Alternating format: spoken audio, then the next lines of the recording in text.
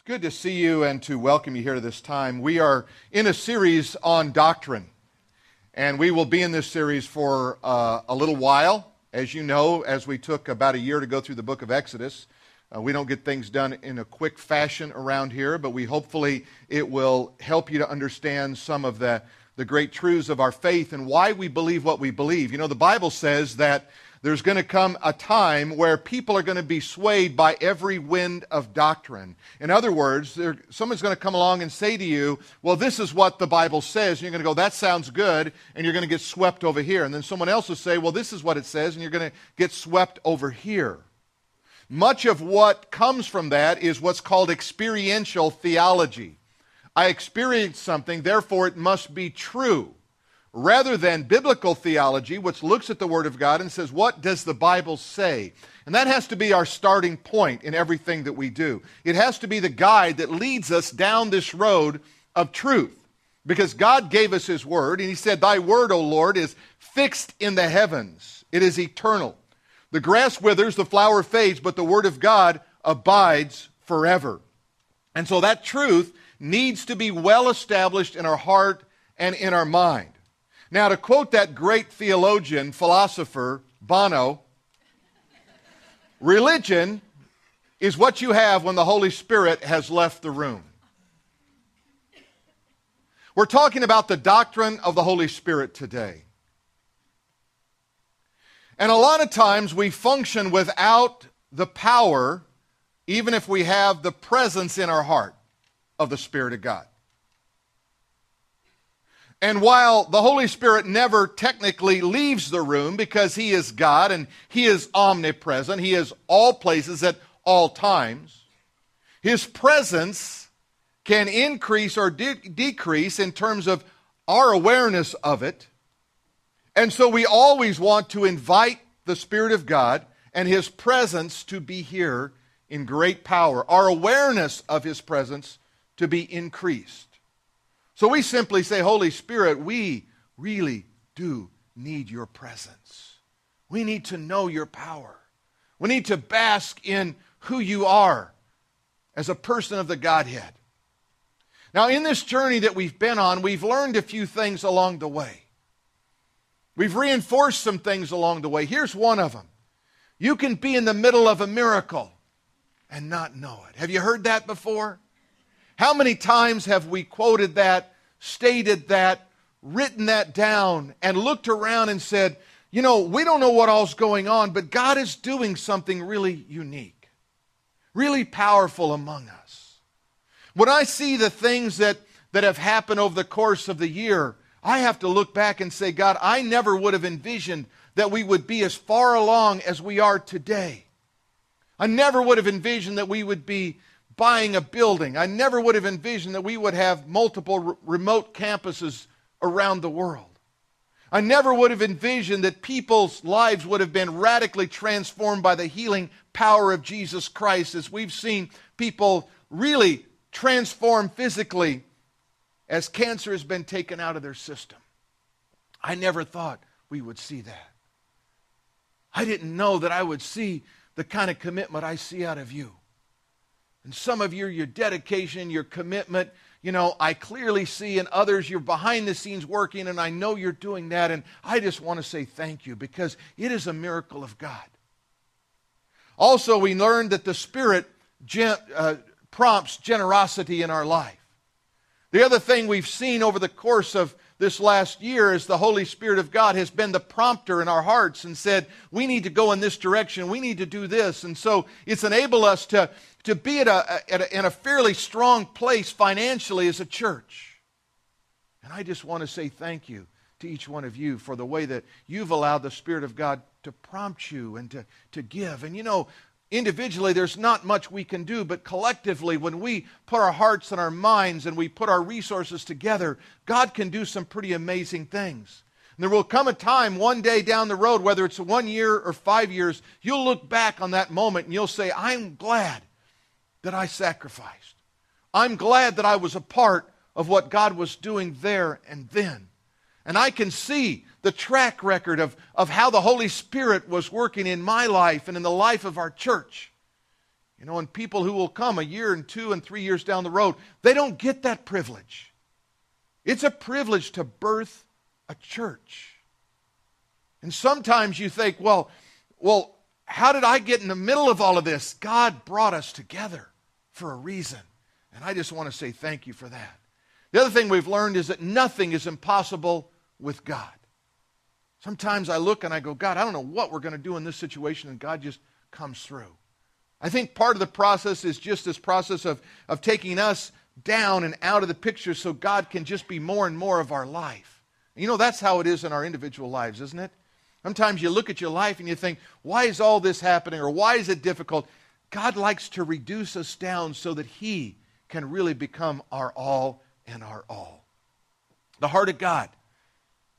What is the heart of God? It is a generation. He looks for a generation who's willing to put their lives on the line for what really, really matters. What really matters in your life? If you take an inventory and say what really matters, you're probably going to say God. You're probably going to say your family. You're probably going to say your health. And you might say a couple other things. But when it really comes down to it, what really, really matters in your life? And if you take God and say, God's working in my life really matters, and how is He working, and is He working, and are you allowing God to work? The New Testament is filled with men and women who exhibited a boldness and a confidence that could only be explained by the presence of the Holy Spirit of God. Our mission as a church is to influence the world and spread God's fame, that many may believe that He is the Christ, the Son of the living God. It's all about lifting God up. And when we live and when we move, when we breathe in the power of the Holy Spirit, we infiltrate the realms of impossibility. I wish I could tell you some of the conversations I've had this week with people who just have lives that have been changed, who've never even been to this church yet. One just came to Christ over a text message. After really just hours of dialogue on the part of a close friend of his, and in my entering into the scene in a last-minute kind of effort to try to minister and see people pray and receive Christ, and I'm going, God, you're doing something amazing here. We have witnessed miracles, we've seen His power, and we have known His provisions every step of the journey. Today I want to teach you something about the Holy Spirit. In the short time that we have, we're going to do the best we can to try to dig into some scriptures and open your hearts up. And throughout this series, we'll be talking about related subjects that interface with the work of the Holy Spirit, including His gifts and miracles and all those things as we go on this journey.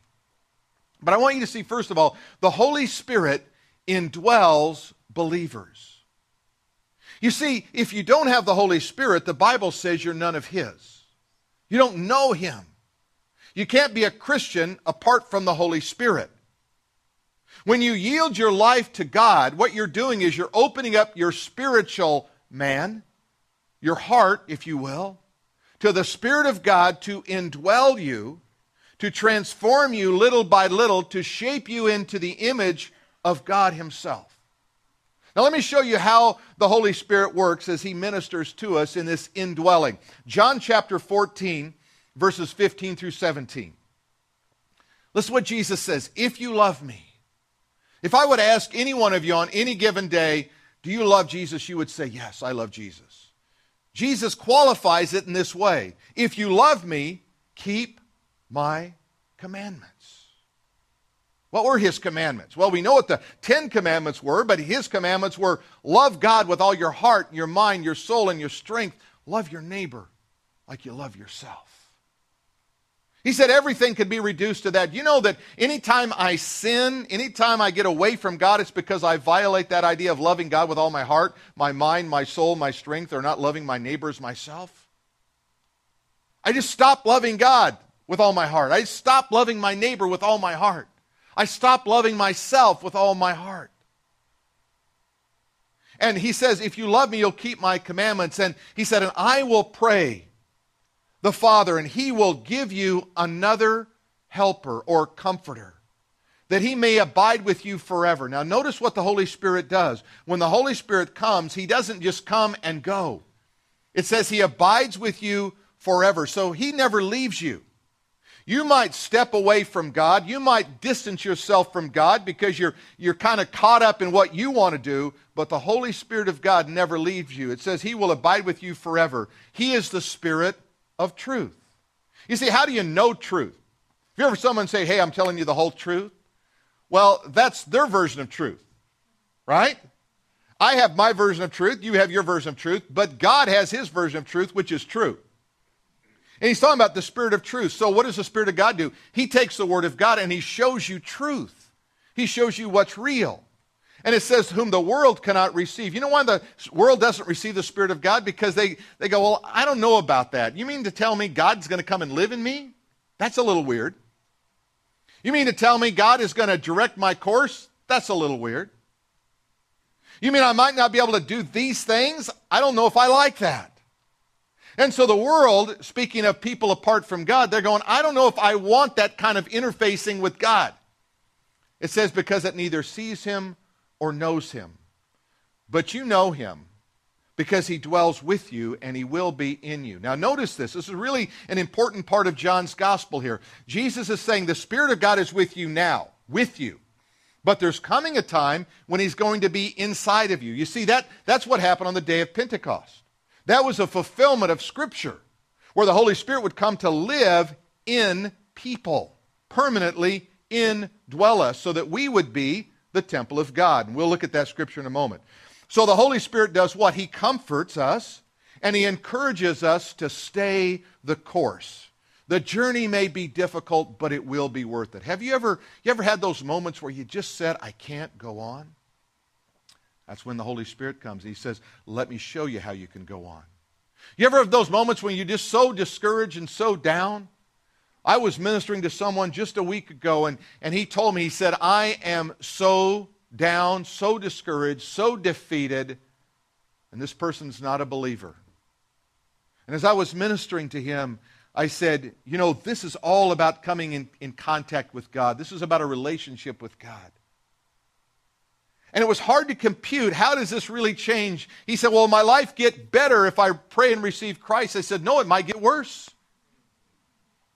I said, but you'll go to heaven and not hell. You see, sometimes we miss out on what God's doing. Now, I do believe that sometimes your life can be in a turmoil, but you know what? When you have the abiding Holy Spirit, what you do is you have a stability, you have a resource, you have a power, you have a presence that allows you to move through situations in a way that you never would apart from the Holy Spirit of God. He also guides us into all truth. You know what the enemy does? He tries to confuse us. He knows your weakness. He knows how to exploit it. Think about it like this. The enemy has been watching you your whole life. He's been watching your parents their whole life. And he goes back every generation. The enemy can say, look, I see the weakness in this family. I see the deficiency in character, in integrity. I see all of these things. I know exactly how to exploit it. Have you ever wondered, at just the right moment, you seem to get that urge, that thing that runs through your mind and just kind of moves you away from God? Have you ever wondered why it's just the timing is so perfect? It's not a coincidence. The truth of God, however, will allow you, so when a situation comes, your mind, because you filled yourself with the Word of God, you can say, no, wait a minute, Spirit of God, show me the right direction here in this matter.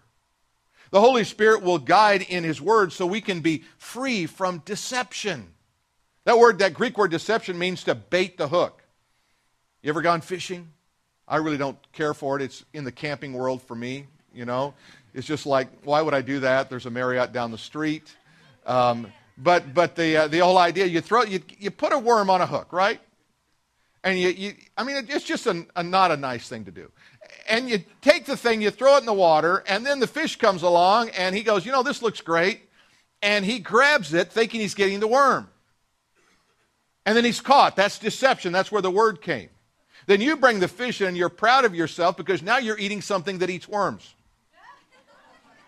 I mean, think about the big picture of this whole thing. This cycle of life is really odd, if you ask me.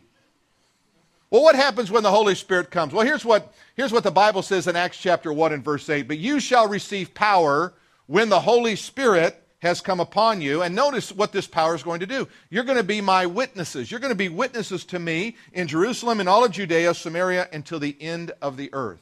You know what's interesting about the word witness? It's actually the word martus. It's where we get our word martyr. You ever been afraid to share your faith because someone may not like it? Someone may not understand it. Someone may persecute you. That's exactly what the Bible says will happen. You become a martyr. Sometimes people, they'll receive and they go, wow, that's really great. I'm glad you shared with me. Other times people say, what are you talking about? And it seems so odd, but he says, when you have the power of God, you will be a witness. In other words, you don't mind deflecting some bullets and some arrows. Because you know why? You believe in the power of the Spirit of God who's working in you and through you. We'll look at this scripture in 1 Corinthians 3:16. Do you not know that you are the temple of God and the Spirit of God dwells in you? You know what happens when you become a Christian? The Holy Spirit dwells in you. You are a living, breathing temple of the living God. Look at Romans 8:9. But you are not in the flesh, but in the Spirit, if indeed the Spirit of God dwells in you. Now, if anyone does not have the Spirit of Christ, he is none of his. So, what's the evidence that we know him? It is the Spirit of God who is in us, who leads us. That's foreign to the world. The world can't receive that truth. The world wants proof about God, but is content to live by faith in all other areas of life. I was talking to a guy who's pretty scientific, and he believes in the Big Bang Theory. And I said, okay, that's a faith presupposition. You had to faith that. You can't prove that. You have to faith that. You have to start with that's how it happened, and this is my explanation. Because everything in life comes down to faith. What are you going to believe? You're going to believe faith in that or faith in something else? Let me show you something else. The world wants proof, but also, who wants a God they can't control? I kind of like to control things. How about you? Anybody can kind of control people? I went into L.A. the other day, and as I was going in there, and you know how there's always a merging, right? And you're always trying to get over because you're totally convinced that if I change lanes, I'm going to get there faster. Anybody like that in here? I mean, I'm totally convinced that if I just move enough times, I'm going to get there. And then I feel so good about myself, and I get closer to the city, and I look over, and there's the guy that I got in front of 5 miles back. And he's right next to me. And I just don't even want to know that. I don't want that. I want that control thing. I want to believe that I'm really making progress. And I realize there is no progress on the highway systems in California. Would you agree with me? There is no progress whatsoever. Well, I want you also to see the Holy Spirit of God teaches believers. John 14, verses 25 and 26. Now, Jesus is taking the disciples. Remember, these are the words that he's telling them. I want you to understand about the Holy Spirit. So we're trying to show you just how he took systematically the disciples through this ministry of teaching. These things I have spoken to you while being present with you. But the Helper, the Holy Spirit, whom the Father will send in my name, he will teach you all things. Okay, now who's your teacher ultimately? Well, I'm a teacher. You might have other people who teach you, but ultimately, who's the teacher? The Holy Spirit of God is your teacher. He will teach you all things, and he will bring to your remembrance all that I said to you. How did they know and remember what Jesus said? The Bible says the Holy Spirit brought it back to their memory. Now, how does he teach us? He teaches us by the Word of God. He also teaches us by correction. By correction. When I was living in New Orleans when we were first married, I taught at a seminary that was called Union Baptist Seminary. And a lot of the young guys would get up. I was about their age, actually. A lot of the young guys would get up and they would preach. And this one guy was talking about tribulation and how God brings sometimes correction in our life. And he said this. He says, when God sends tribulation, he expects people to tribulate. Now think about that. When God brings things in, he wants it to have an effect in your life. Because what it does is it course corrects you. That's how the Holy Spirit works sometimes. He also works by love. 1 Corinthians chapter 2, verses 9 and 10. Eye has not seen, nor ear heard, nor have entered into the heart of man the things which God has prepared for those who love him, but God has revealed them to us by his Spirit. You know what the Spirit of God does? He opens your heart up to love. He allows you to minister love, and he ministers love back to you. And whenever you find yourself in a situation where it doesn't feel like you're ministering love, just check your heart on the Spirit of God, because probably what you're doing is you're functioning outside of the Spirit and you're functioning within your own flesh. Because the Spirit of God is always going to move you in the direction of love God, love yourself, love your neighbor. It's always going to work that way. Look at Romans chapter 8, verses 16 and 17. The Spirit himself bears witness with our spirit.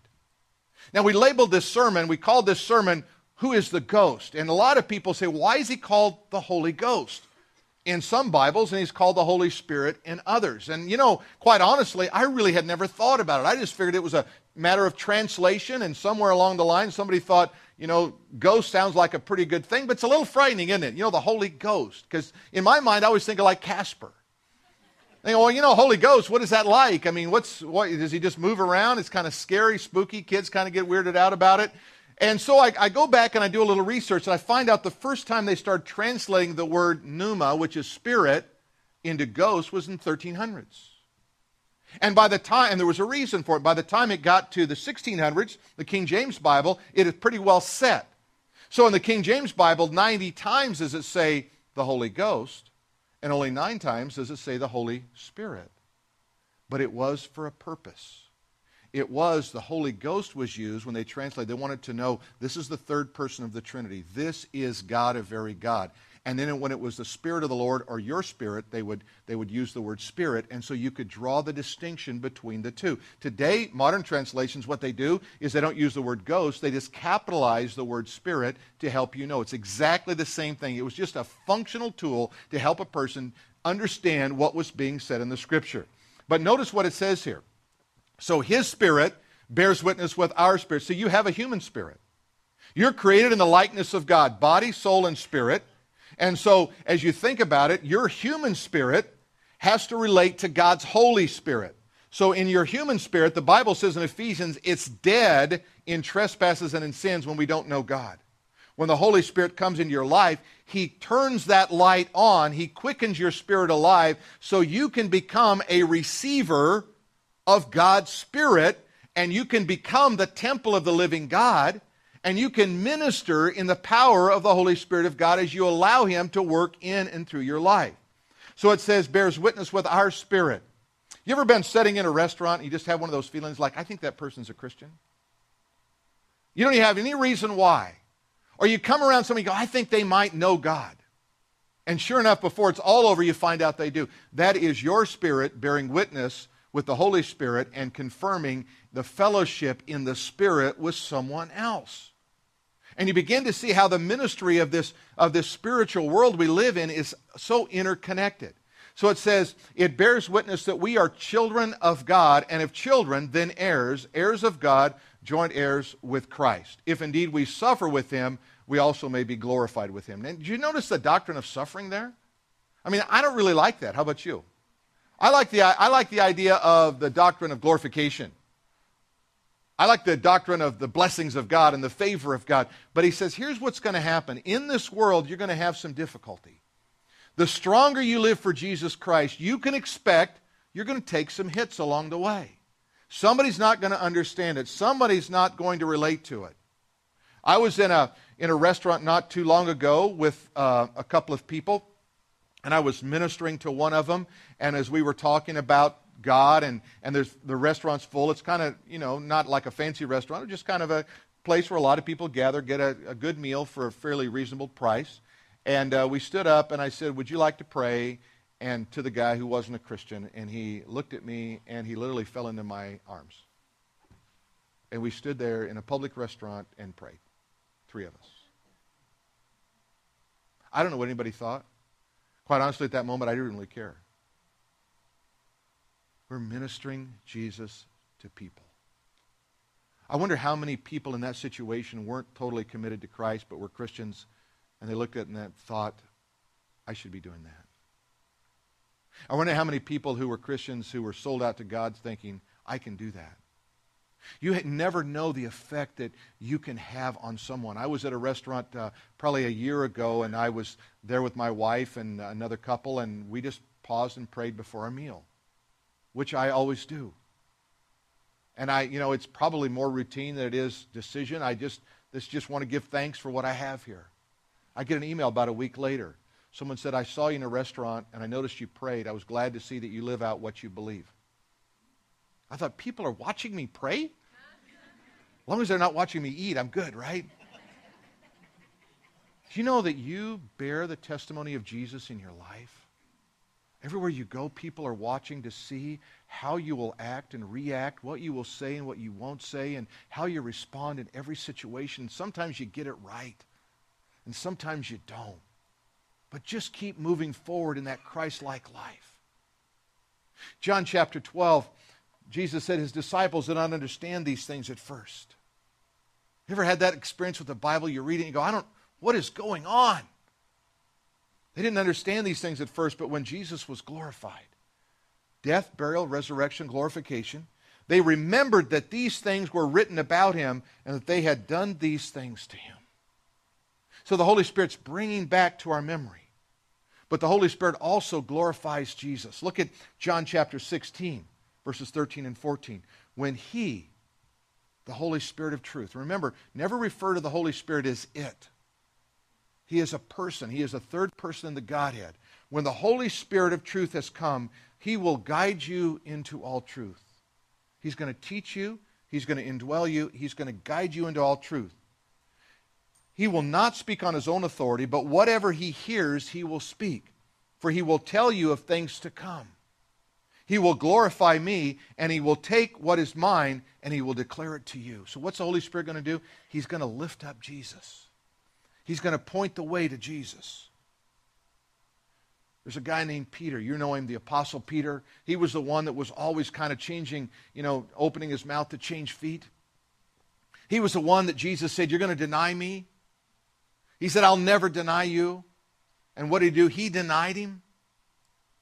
He was the most unlikely guy, and yet he was for God to use, and yet God used him on the day of Pentecost, chapter 2, to stand up and say, men of Israel, listen, this Jesus whom you crucified, God has made both Lord and Christ. And when they heard that message, they said, what shall we do? And he said, repent and turn unto God. And then when you go to the next chapter, chapter 3, look what he says, repent therefore and be converted.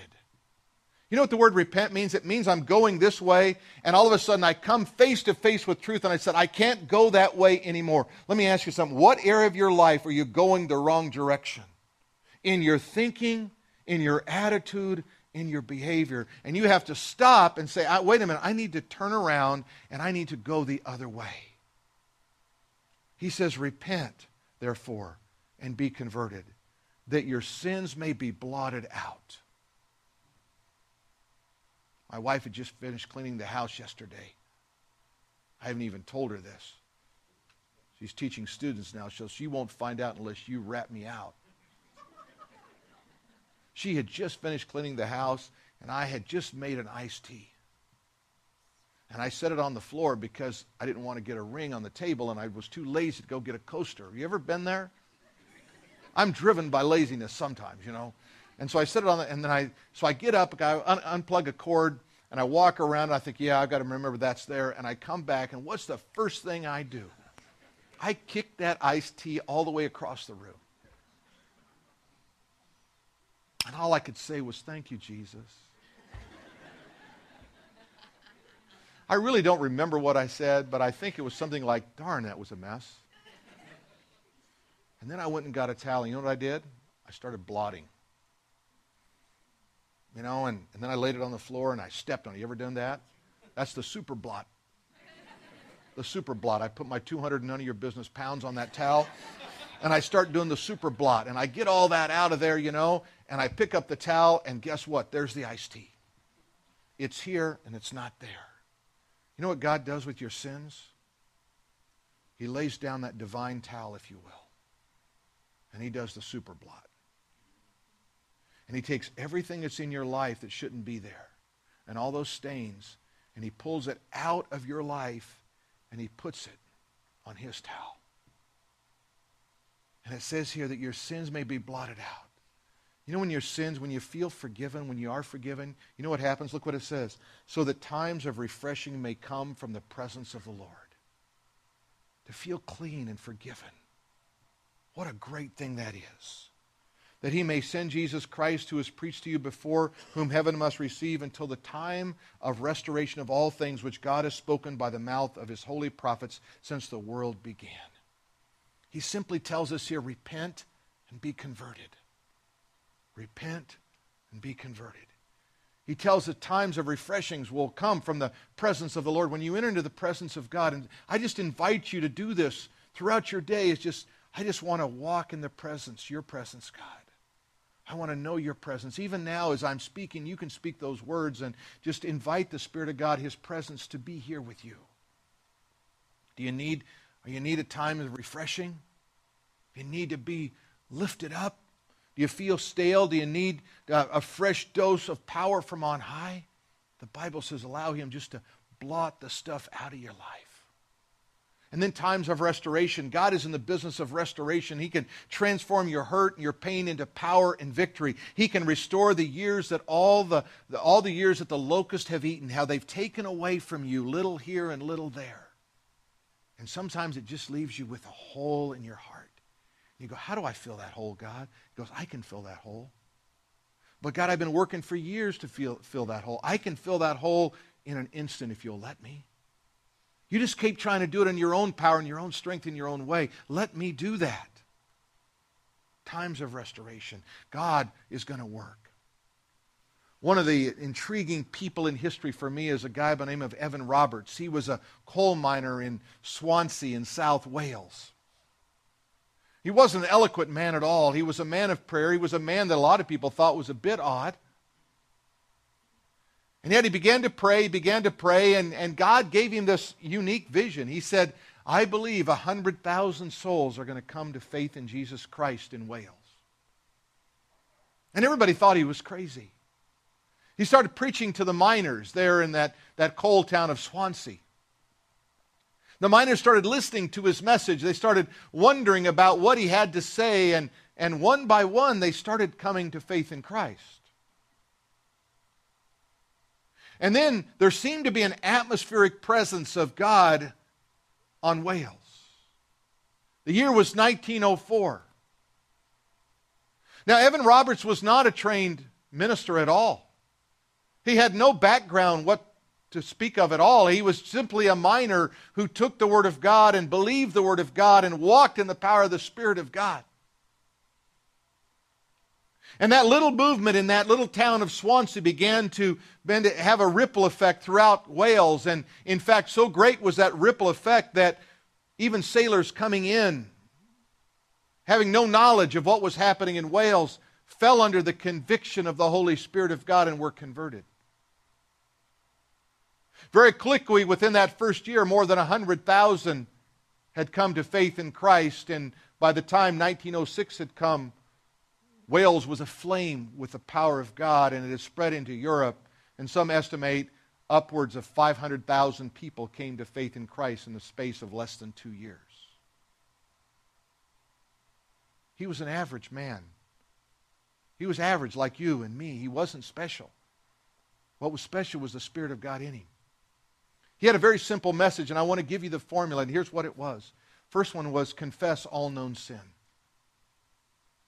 Confess all known sin. The word confess means to agree with. Would you take right now and allow the Spirit of God to look into your heart? And just one by one, what is it in my life that's sin? It might be an action. It might be an attitude. It might be something you've said, something you've done. A simple prayer like, Holy Spirit, would you just show me what I need to confess right now?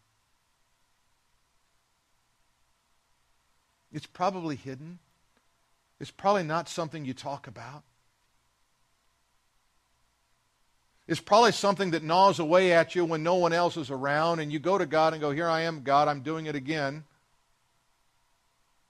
Confess all known sin. And then he said, secondly, deal with and get rid of anything doubtful in your life.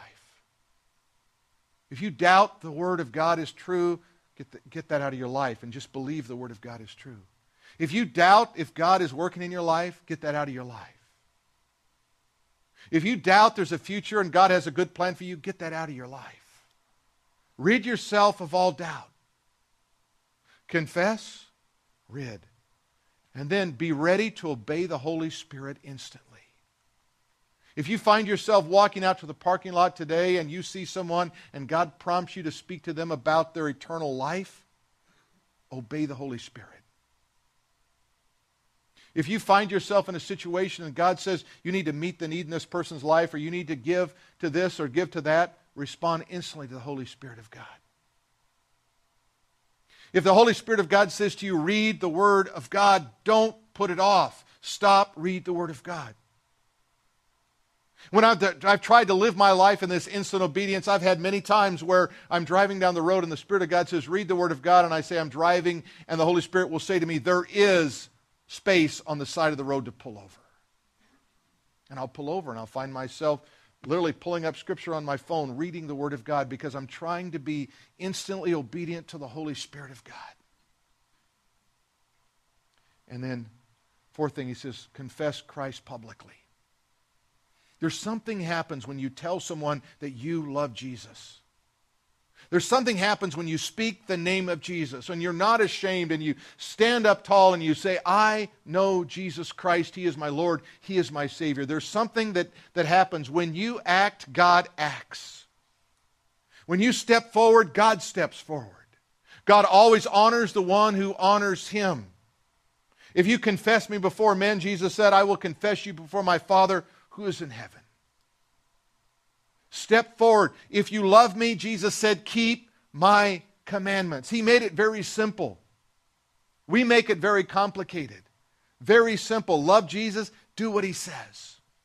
Love Jesus, speak His name. Love Jesus, walk in the power of God. Rid yourself of sin and live in the power of Almighty God. Let God's presence be all over you. Do not be content with Christianity as you know it. I want a New Testament version. I want to walk in the power of God. I want to walk in the Spirit of God. Sometimes we get in this routine of just going to church and going through the motions. Throw off that anchor. It's not worth it. It's got to be about loving Jesus with all your heart, your mind, your soul, and your strength. Let me give you a couple of life applications. First one comes in the form of a question. Have you been born again? I was talking to a Catholic friend the other day, and we were talking about born again. And I said, well, have you been born again? And he said to me, well, I'm Catholic. And I said, well, you got a Catholic Bible, don't you? And he says, yeah. And I said, well, just read it to John chapter 3. It says you must be born again. This is not Catholic Protestant. This is Jesus. You see, the great thing about it is, when we come to faith in Jesus Christ, it's all about just knowing Him. And I guarantee you, when we get to heaven, there's not going to be different categories for people. There's not going to be the Presbyterians over there and Baptists over there and Catholics over there. There's going to be just one name on all of us, and that is, we were bought with a price, the blood of the Lamb of the living God, who died, was buried, and rose from the dead to give us eternal life. Amen and amen.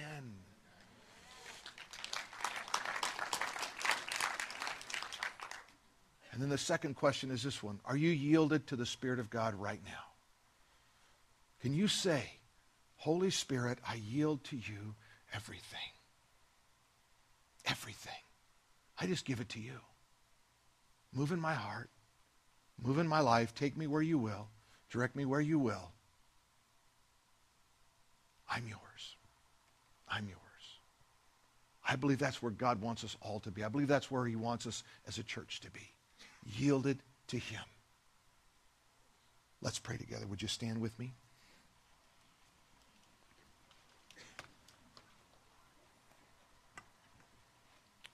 Father, as we pray, as we prepare our hearts now to sing and to examine just what the Spirit of God is saying to us in our hearts, I pray, God, that we can take that simple formula that Evan Roberts used, that really was the catalyst for the birthing of that great revival in Wales. God, that I would and we would repent. Anything that we're doing, God, that is contrary to the will and the Word of God, we would just get rid of that.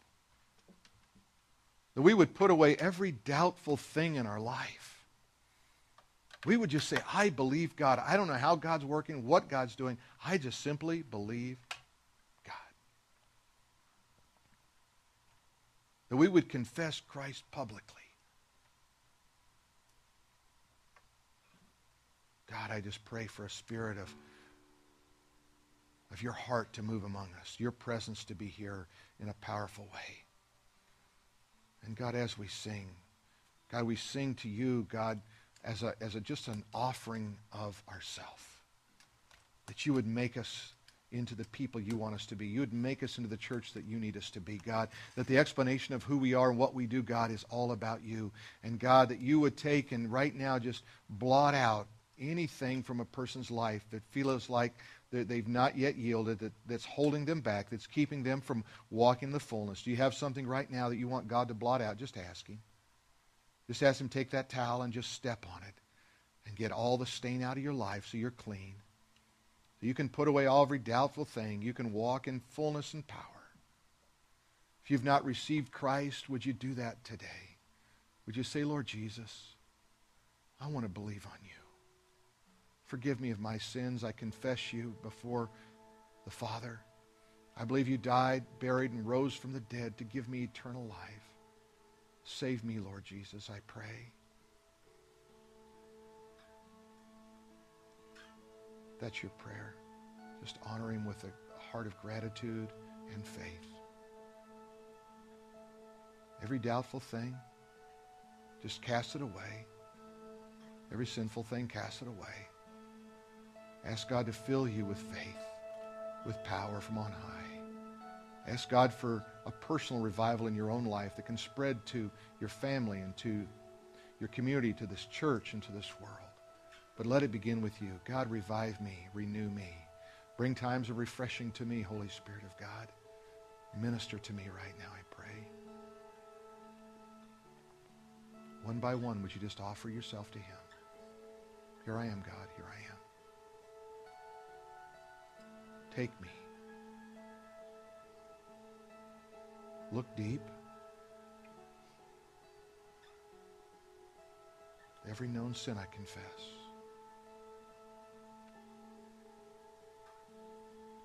Minister now to me, God, and let the commitment of my heart be before you.